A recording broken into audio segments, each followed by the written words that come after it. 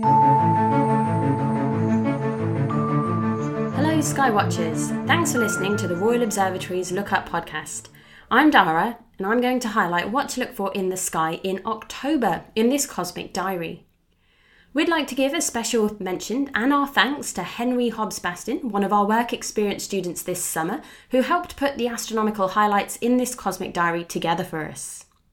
When looking at faint objects such as stars, nebulae, the Milky Way and other galaxies, it is important to allow your eyes to adapt to the dark so that you can achieve better night vision. You should allow 15 minutes for your eyes to become sensitive in the dark, and remember not to look at your phone or any other bright device when you're stargazing. And if you are using a star app on your phone, then make sure to switch on the red night vision mode. The autumnal month of October is filled with a number of treats for stargazers. And as the nights grow longer, they're getting cooler too, so be sure to wrap up warm while enjoying this month's celestial sights. October begins with a full moon and ends with one too.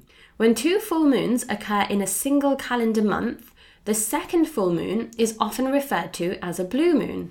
But this is just one definition of what a blue moon is. Traditionally, the definition of a blue moon is that it is the third full moon in an astronomical season containing 4 full moons.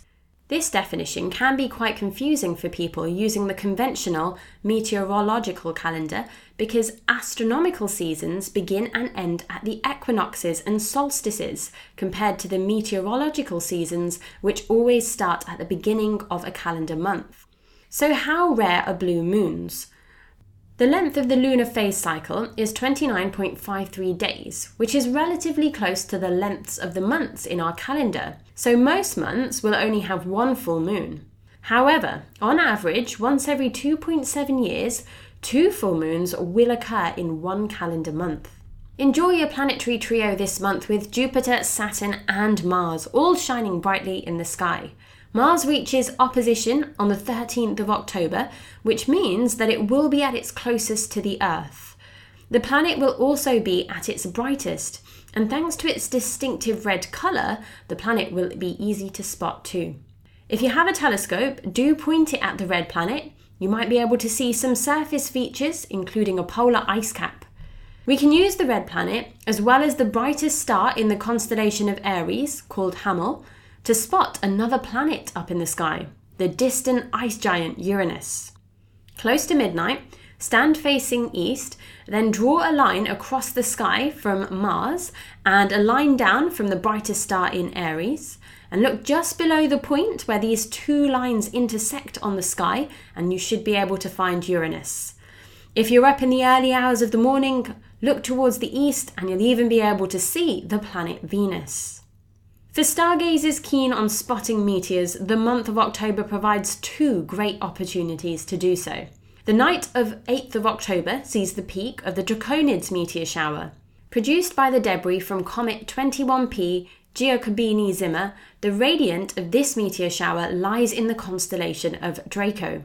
Although the meteor shower has a rate of around 10 meteors per hour, it has been known to produce more active displays in the past, with the most intense showers recorded in 1933 and 1946. The Orionids meteor shower is one of the best known and most reliable meteor showers of the year, and it peaks on the night of the 21st and into the 22nd of October. Wait for the constellation of Orion, the radiant of this shower, to rise high up in the southern sky to increase your chances of spotting some meteors. Debris from Halley's Comet is responsible for producing the Orionids meteor shower, which has an estimated rate of up to 25 meteors per hour.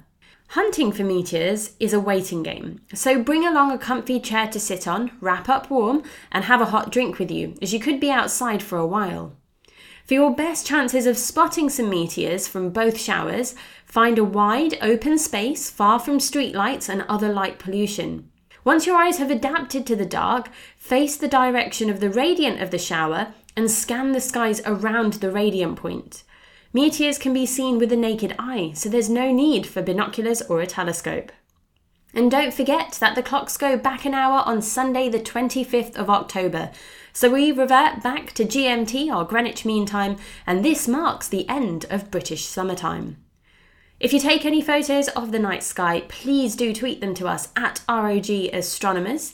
You may also want to check out our Night Sky Highlights blog on our website rmg.co.uk.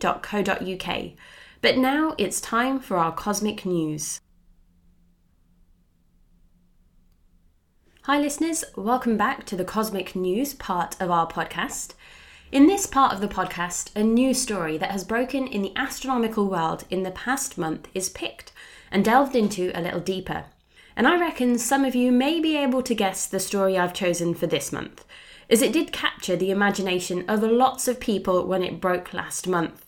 The possibility of life elsewhere in our solar system, and out of all places, the possibility of life on Venus. Yes, that's right, life on Venus. Well, maybe. In a paper published in Nature Journal on the 14th of September, which was led by researcher Jane Greaves, a professor of astronomy based at Cardiff University, the discovery of phosphine in the atmosphere of Venus was announced, a potential sign of life. What's super exciting and really special about this news story is that one of the astronomers at the Royal Observatory Greenwich, Dr. Emily Drabek-Munder, the Senior Manager for Public Astronomy, was involved in this research directly. And towards the end of this podcast, you can hear from Emily as I ask her a few questions about it. But before we explore the discovery and its implications, we should understand why this news is so grand. And to do that, we need to know about Venus itself. Venus is the second of the 8 planets orbiting the Sun, and at an average distance of 108 million kilometres from the Sun, it's much hotter than the Earth, which is the 3rd planet out. In fact, surface temperatures on Venus can reach a whopping 460 degrees Celsius, making it the hottest planet in our solar system. It's actually even hotter than Mercury, the closest planet to the Sun. And that's because Venus has an incredibly thick atmosphere. It's so thick we can't see through it down to the surface. And because it's comprised of 96% carbon dioxide, it's got a greenhouse effect going on. The sun's light penetrates down through the atmosphere of Venus to the surface. But when it's reflected off the surface, much of that heat gets trapped rather than escaping back out into space. Standing on the surface of Venus, the air pressure due to this thick atmosphere would actually make you feel as if you were a kilometre underwater here on Earth. That's the sort of pressure you would experience if you're walking around on the planet. But Venus is known as the Earth's twin, or at least it was. But from what I've described, that makes no sense. Well, Venus is known as the Earth's twin because they are very similar in size. Earth is just a bit bigger. And they are both rocky planets. But actually, that's pretty much where those similarities end. Because on top of the thick atmosphere and blazing temperatures, as I've already mentioned, Venus has clouds in its atmosphere, and some of these cloud decks contain sulfur dioxide and droplets of sulfuric acid. It is these clouds that reflect about 75% of the sunlight that falls on them. They are completely opaque, which means they don't let visible light through them. Remember though, there are different types of light, so you've got infrared light, ultraviolet light, X-rays, gamma rays, you name it. The entire electromagnetic spectrum of light. And it's these clouds that block our view of the surface of Venus, so visible light is blocked, but beneath those clouds, a fraction of sunlight does reach the surface. Now, it's actually these clouds which reflect the majority of sunlight that make Venus incredibly bright to the naked eye here on Earth. Because you can easily see Venus with your eyes. It looks like an incredibly bright star. And currently in the UK, you can spot Venus by looking towards the east in the hours before sunrise. Now, sending spacecraft to the inner planets of Mercury and Venus is difficult, but spacecraft are how we learn more about a planet, because we can't physically go there. When I say it's very difficult to send spacecraft to the inner planets, that's an understatement. Whilst with sending spacecraft to the outer planets, our concern is more about accelerating them so that they can arrive at their destination with the shortest journey time. With the inner planets, the opposite problem sort of becomes the main issue. With spacecraft travelling to the inner planets, the sun's gravitational influence on them gets stronger as they proceed inwards. And that means when the spacecraft gets close to its planetary destination, you want to make sure that it's not going too fast. The problem therefore becomes about deceleration as well. Otherwise, you won't be able to enter the orbit around the planet, and instead that spacecraft, it will likely end up flying past and end up being pulled in towards the sun. Now, as such, Venus has had very few robotic visitors. Definitely no human expeditions there, though. Now, the European Space Agency had their Venus Express orbiter, and NASA also had its Magellan spacecraft, which was an orbiter, and these studied Venus's atmosphere and probed its surface from above. But these have both now ended their missions. Spacecraft headed to Mercury use Venus's gravity assist to adjust their trajectories. And actually, even missions that are heading out into the outer parts of the solar system, they often fly by Venus too for a gravity assist. As such, there have actually been lots of flybys to Venus, from the Messenger probe when it was on its way to Mercury, from the Cassini spacecraft on its way to Saturn, and also from the Galileo probe when it was on its way to Jupiter.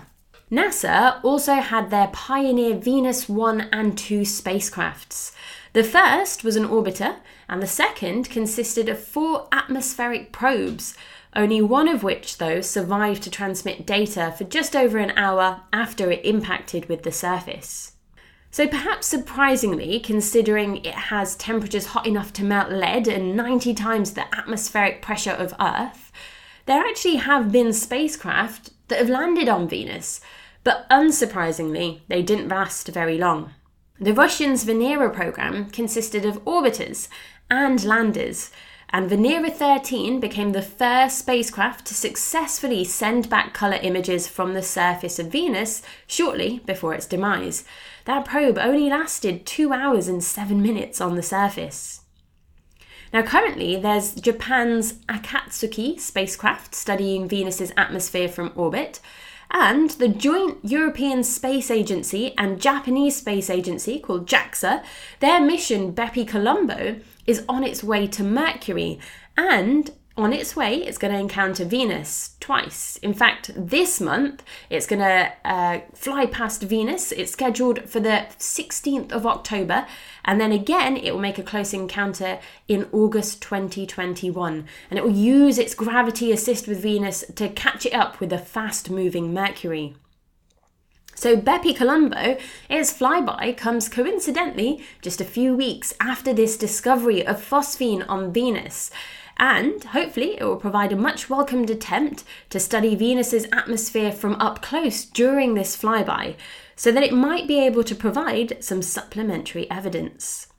As for the future, ISRO, which is the Indian Space Agency, is planning to send its Shukrayan-1 spacecraft to Venus, and it will use radar and an infrared camera to map Venus's surface. It's planned to launch in 2023. Now, not an official mission yet, but VERITAS, which is an acronym for Venus, Emissivity, Radio Science, INSAR, which is an acronym itself for a radio technique, Topography and Spectroscopy, so that's VERITAS, is a proposed orbiter mission to Venus, which has made it down to the final 4 missions in NASA's Discovery program, which provides funding for missions that are addressing present questions in planetary science and may hope to increase our understanding of the solar system. Now, another of the propositions is Da Vinci Plus, and that's another acronym. It stands for Deep Atmosphere Venus Investigation of Noble Gases, Chemistry and Imaging Plus. And this is an atmospheric probe destined for Venus. Now, the final selection for this 9th Discovery program by NASA, this competition will draw to a close next year. And with 2 out of the 4 proposals focused on Venus, there's a very good chance we'll see another spacecraft destined for the planet soon. Now, although we have lots of data from previous missions and new data being sent back from current missions, scientists continue to study Venus from here on Earth too, using some of the telescopes we have here on our own planet. And the detection of phosphine on Venus was brought about by the James Clerk Maxwell Radio Telescope at Mauna Kea Observatory in Hawaii, and confirmed with data collected from the Atacama Large Millimeter Submillimeter Array, also dubbed ALMA, which is based in Chile. Now, an array denotes that these are several telescopes working together as one. And ALMA consists of 66 radio telescopes dotted in the Atacama Desert working together in a technique known as interferometry, where the distance between the two furthest telescopes sort of acts as the width or the baseline of your one theoretically larger telescope, where each of these 66 telescopes are like points on that one theoretical large scope. But to tell us more about the discovery, I spoke to Dr. Emily Drabek-Maunder, one of the scientists involved in the study and an astronomer here at the Royal Observatory, Greenwich. And here's what she had to say. So thanks very much, Emily, for taking the time to chat to me today and also for our listeners. What an incredible discovery, and congratulations once again on the study. I should mention that although you work here at the observatory now, before you came to work here, you were a full-time active researcher. And although usually I take some time to try and explain the science behind an astronomical study each month for our podcast, this month, who better to explain the science behind this study than yourself? I'm going to jump straight in. So firstly, the headline here is that the discovery of phosphine on Venus could indicate the presence of life. So could you explain firstly, what is phosphine? And we know that we find phosphine here on the Earth, so why is it a surprise to actually find phosphine on Venus? Yeah, sure. So phosphine is a gas made up of phosphorus and hydrogen. And here on the Earth, phosphine gas is pretty much exclusively produced by life, which is pretty exciting. So it's really, really hard to produce in any other way other than through life. So we find it directly connected to human activity through things like industry, for example, but it's also produced by microorganisms or microbes. So things like bacteria. A lot of times we actually find that phosphine gas is produced by microbes that are found in animals' guts, like in penguins' guts. And so, for example, one of the waste products of penguins, just as an example, you see lots of phosphine gas, actually. So literally in penguin poop, you'll find that there's lots of phosphine gas hovering over it. And it's because of those microorganisms found in their guts producing the phosphine gas.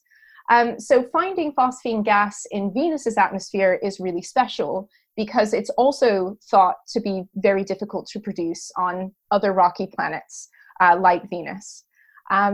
So finding it could indicate that there is possible life that's in the atmosphere of Venus. Now, in our study, we actually did try to figure out how phosphine gas was produced through models. In order to make phosphine gas, you have to put a lot of energy into phosphorus and hydrogen to produce that gas. And there's different ways to put energy into those atoms to make phosphine. You can use things like sunlight. So sunlight can put energy into those elements to make phosphine gas. Or if a volcano erupts, that can put energy into phosphorus and hydrogen to make the gas. Similarly, lightning can supply that energy, and even meteorites hitting the surface of the planet, that can supply the energy. But the thing is, every single process that we know is potentially happening on Venus, it can't make the amount of phosphine gas that we actually see in the atmosphere. So what that means is that we have to start thinking outside the box.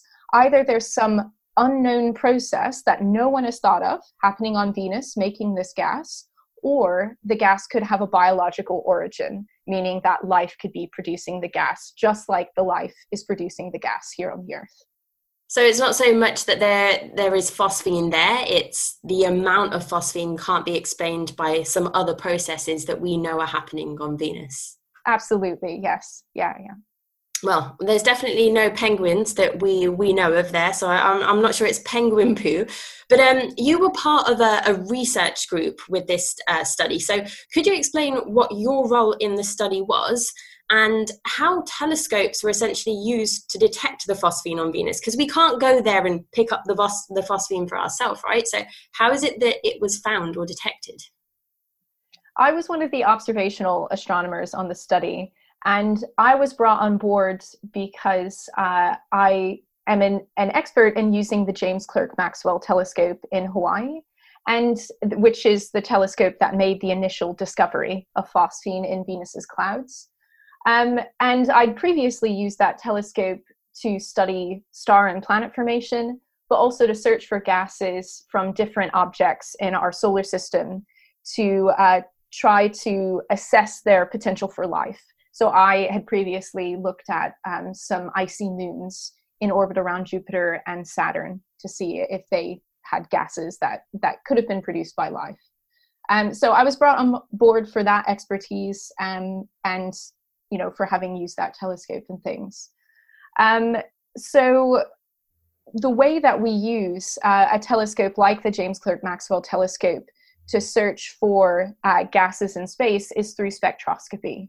So we tune those telescopes using different instruments to a very specific wavelength of light or a very specific type of light. And we can actually see the signature of those gases in the atmosphere of Venus, for example. So what's happening is that sunlight is reflecting off this planet, off the clouds of the planet, but a small amount of that sunlight will actually be absorbed by phosphine gas. And we can see that absorption feature at a very specific wavelength of light. So that's how we're doing it. So some of the listeners here might be at school and studying about absorption and emission lines. So essentially you're creating a spectrum, you're creating a spectrum of light, and you're looking for those dark lines, those signature features to be able to detect the phosphine there. Absolutely. Yes, exactly. Awesome. So we've got this idea that you've detected phosphine on Venus. There are different ways that it could have been produced, but actually none of them seem to be the likely processes. Perhaps it is life or some sort of biological signature. Could you kind of talk about perhaps life on Earth? So we know that life on Earth requires certain sorts of conditions to thrive. Could you explain what conditions on Earth make it a suitable place for life? What is it that we've got here on our planet that makes life thrive? So Earth is in what we call the habitable zone around our sun, which is an imaginary band that is around the sun, that it's the distance that a planet needs to be in order for it to be the right temperature for there to be liquid water. So when we look at life on the Earth, every form of life will need liquid water to survive. Some forms of life don't need much liquid water, but they still need some. And so when we're looking at life in places, either in our own solar system or in other solar systems out there in our galaxy, we normally want to look for planets that are in the habitable zone. Now, the interesting thing is that Venus, though, on the other hand, is kind of on the edge of the habitable zone. It's on the inner edge. And so it's going to be a lot more of a different environment than what the Earth is. So Venus, for example, doesn't have large bodies of liquid water on its surface. And so if there is life on Venus, it's going to be perhaps quite a bit different than the life that we find here on the Earth. So liquid water definitely is key, and it doesn't seem that Venus has that. But does Venus have any sort of conditions that might be required for Earth-like life? So temperature and liquid water, perhaps not, but does it have any other sorts of conditions that might allow Earth-like life to thrive there? So on the surface of Venus, of course, it's an incredibly harsh environment. But if you go up into the clouds of Venus, the cloud environment is a little bit more reasonable.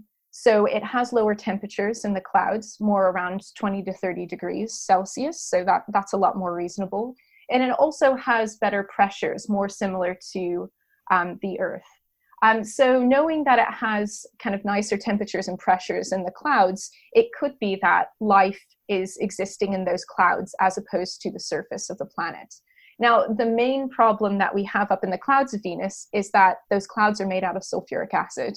Right. And we do find life on the Earth that exist in extremely acidic conditions. We call these extremophiles, and specifically life that lives in acidic environments, we call those acidophiles. However, even these extremophiles on the Earth that live in acidic conditions, they can tolerate 5 to 15% acid, around that range. But in Venus's clouds, we have nearly 100% acid. So, I mean, they're incredibly acidic. So currently, the life that we find here on the Earth couldn't exist in the clouds of Venus. However, that doesn't necessarily mean that there isn't life in Venus's clouds. There could still be some sort of life that have evolved to those highly acidic conditions, and perhaps even have something like a protective shell to protect them, from the high levels of acid in those clouds. So there's a few possibilities that we still have for life up in the clouds, though. So perhaps a special type of adaptation, maybe. Well, this is a question that perhaps is a personal kind of indication. So we know that biological material life is a possible explanation, but by no means is this a definite, there are aliens on Venus, right? So how likely do you think it is that phosphine is actually being produced by biology, by life? What do you reckon? So our study definitely isn't conclusive. It could be some sort of unknown process on Venus that has nothing to do with life causing the phosphine gas, which is exciting in and of itself. Or it could be, some sort of life in the clouds. I really can't, put a number to how sure I am, or a percentage to how sure I am if it's life or not. I think what I would say is that this is a real indication that there could be life in Venus's clouds. Phosphine gas, like I said before, it's very difficult to produce on a rocky planet. And we do find phosphine gas in other places in our solar system, just in gas giant planets, where we know that there's high enough temperatures and pressures deep inside of those gas giant planets to make phosphine. But on a rocky planet, it's just one of those gases that's very, very difficult to produce. So I think this is kind of a step in the right direction to understanding if there's life in Venus's clouds, but also just if there's life in our solar system. And I would say that what this also means is that phosphine gas could be a really good way to assess if there's life in other places, in our galaxy, so including on exoplanets or planets outside of our solar system. So it's a step in the right direction. For sure. And it's really exciting whether or not it happens, to be, you're right. I think that it's a step in the right direction. We could use it as a biosignature. Off the back of that, then, it doesn't seem very likely that life could form on the surface of Venus today, at least Earth-like life. So what do you think are some of the alternative explanations to how life could have formed if it is life that's producing this phosphine? So millions of years ago, Venus wasn't like what it is today. Really? And so over a period for about 2 billion years, Venus was a lot more Earth-like than what we know it to be now. So for example, it had lower temperatures. It probably had large bodies of liquid water. At least it could have had large bodies of liquid water. And but unfortunately, over time, there was a runaway greenhouse gas effect that heated Venus up and created these high pressures that we see today. So it's possible that when Venus was at more reasonable temperatures with liquid water, that there could have been life that formed on the surface of Venus. And then as it heated up, that life kind of migrated upwards into the clouds of Venus. And when we talk about life in Venus's clouds, we're not talking about kind of complex, intelligent life. We're talking more about microbes or microorganisms that we see producing phosphine, on the Earth. So, that is a possibility that even on the Earth, we have microbes and microorganisms existing in our clouds, floating around. We have this aerial life. So it's very possible that, life started out on the ground in Venus and then migrated upwards and became a sort of aerial life. some sort of evolutionary process going on there. Do you think it could be formed by non-carbon based life, so life that's not like the Earth's? I mean, it's a definite possibility. That's something that we would have to look into in the future, really. So even in other places in our solar system, on Saturn's moon Titan, for example, there's also theories that there could be some sort of non-carbon based life in those environments. So I think, that's something that astrobiologists will definitely be interested in finding out, if there is some sort of non-carbon based life in other places like Venus and even further out away from the sun as well. So a definite possibility, and not something we should rule out just because we don't understand it yet. Yeah, absolutely. Yeah. All right. So a couple more questions. Kind of off the back of this, this study has made a giant leap forward in terms of what we understand about how life potentially could exist in habitats that we thought they might not have. Do you think that the idea of whether phosphine on Venus was created biologically, do you think we'll ever solve this definitively? And how do you think we'll be able to do that? So we can only do so much with the telescopes that we have here on the ground. What we really need to do, if we want to confirm that there's life in Venus's clouds, then we need to send a spacecraft up to study Venus's clouds directly. And there's different ways of doing that. If you send a spacecraft up, it can kind of take portions of the atmosphere and it can study it directly. Or we could even send spacecraft up, take samples of the atmosphere and bring them back to the Earth. It just depends, what sort of mission that scientists decide to send to Venus. But designing one of those spacecraft and actually sending it and doing a full mission, that takes decades. So we're not going to know the answer for a little while, but what that also means is that we're going to get a new generation of scientists, becoming involved in these studies, because it will take an incredibly long time to do it, and it will take an incredible amount of effort to do it as well. We're going to need the entire kind of astronomy community really looking at Venus and trying to answer some really difficult questions about how to search for life in the atmosphere and what sort of life we might expect and, what we really need to be searching for to find that life as well.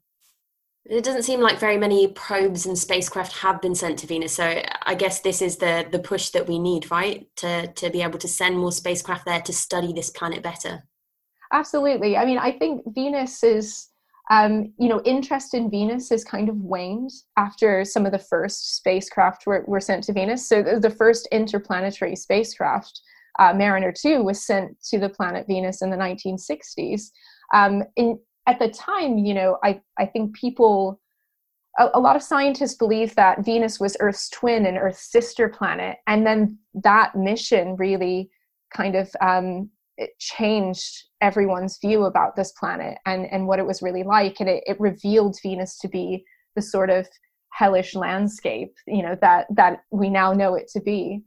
So yeah, I think this discovery of phosphine in Venus's clouds will change people's idea that, there could be life in Venus's clouds. It's not just only about the surface of a planet and what the surface of the planet is like, but there are different places that life can exist, and we need to maybe give this planet some needed attention. Yeah. It's just super exciting, and I think, like you say, this is decades in the making, that this is kind of like the start, and it can only kind of get better. I think the last question I want to ask you is, again, a little bit of a personal one, but I think many of our listeners will actually really benefit from your answer to this. So like I mentioned, you work here at the observatory, but you have also continued with this active research, albeit at a lesser extent than you probably did before. What's the best thing about being actively involved in research? And what advice would you give to someone who was considering going down this path of research astronomy? So I think the best thing about being involved in research is being able to ask questions and then answer those questions over time. That is my absolute favorite thing about it. I can keep asking questions until I get to a point that no one knows the answer to it. And that's how I know, what I'm going to follow. And so that's the lead I'm going to take next. And so I think that's a really fun thing about it, is asking questions, finding out things about the universe that no one knows about, and really just kind of pursuing that knowledge and pursuing furthering our understanding of our universe around us. And so I think to anyone considering the path of research, I think it's a great one to take. And I think the advice I would give to them is that, stay curious and be creative, because this study, was born out of curiosity and creativity. The lead of the study, who I was working with, is Professor Jane Greaves at Cardiff University. She didn't come up with this study, we didn't set out to find phosphine in Venus's clouds. She came up with this idea because she asked a question and just really wanted to know the answer to it. She was curious about it. She'd been reading studies about penguin poop in Antarctica and, in Antarctic regions, and realized that there was this weird connection between phosphine gas and life. And, just decided to ask one day, I wonder if we could look for phosphine gas in Venus's atmosphere. There's been these theories floating around since the 1960s that, there probably isn't life on Venus, but if it is there, maybe it's in the clouds. And she just, was curious about trying to do something a little bit different, a little bit eccentric. Like I said, we didn't expect to find this gas, but then we accidentally did. So stay curious, stay creative, and I think you'll go far. If the listeners don't take anything else away from this podcast, I think those two words have pretty much summed it up. And they sum science up, right? Be curious and be creative. And I think creativity is the way that you end up finding answers to those questions that you pose, because you've got to come up with a different understanding of how things work. I've got to say there, Emily, lovely and useful advice. Thank you so much again for chatting to us about this study, and fingers crossed that hopefully in the decades to come we get a definitive kind of yes or no that this phosphine, the start that you and your group have made, is actually a confirmation of life on Venus. How exciting would that be? Yeah, it would be amazing. Absolutely. So stay tuned. Yeah. So that brings us to the end of the podcast for this month. But as always, we would love to know your thoughts on the story. At the start of each month, we post a poll on our Twitter page. We are at ROG Astronomers. So please follow us if you don't already. And for October, the poll will concern if it is in fact life that created the phosphine that's been detected on Venus, then how did that life form? Perhaps you think that life formed on the surface of Venus when it was more habitable, and then it moved into the atmosphere and clouds. Or perhaps you think that maybe it came from the Earth, and it was flung from the Earth to Venus after a meteorite impact on the Earth, and then that life adapted to survive in Venus's clouds. Or maybe you might think that it's a non-carbon-based life that was actually able to form in the harsh conditions of Venus, and it's that life which has produced the phosphine which has been detected. Let us know. Don't forget to cast your votes on our Twitter page at the start of the month. We'd love to know what you think. And thanks to everyone who took part in our poll last month, which was a question about when the star Betelgeuse might go supernova. And that was off the back of a scientific paper that was released that gave a possible explanation for the dimming of the star seen in late 2019 and into early 2020. Some of you thought Betelgeuse might go supernova in the next 100 years, meaning that some of us might be around to witness it. Though more of you thought it would likely be in the next 1,000 years. But almost half of you voted for the option that it would go supernova within the next 100,000 years. And although it's a fair point that within the next 100,000 years also encapsulates the other options, but I reckon those of you that voted for the final option think it isn't likely to go supernova very soon at all. Before I head off, just a reminder that anyone looking for a written account of the astronomical highlights mentioned in the Cosmic Diary at the start of this podcast, you can head to our website, rmg.co.uk, and you can search for our Night Sky Highlights blog. It goes through what you can spot in the night sky over the month and includes images and tips to help you with your stargazing. That's all for now, though. We have come to an end, so thanks once again for joining me this month. Do take care, and I'll see you all next month for more from Look Up.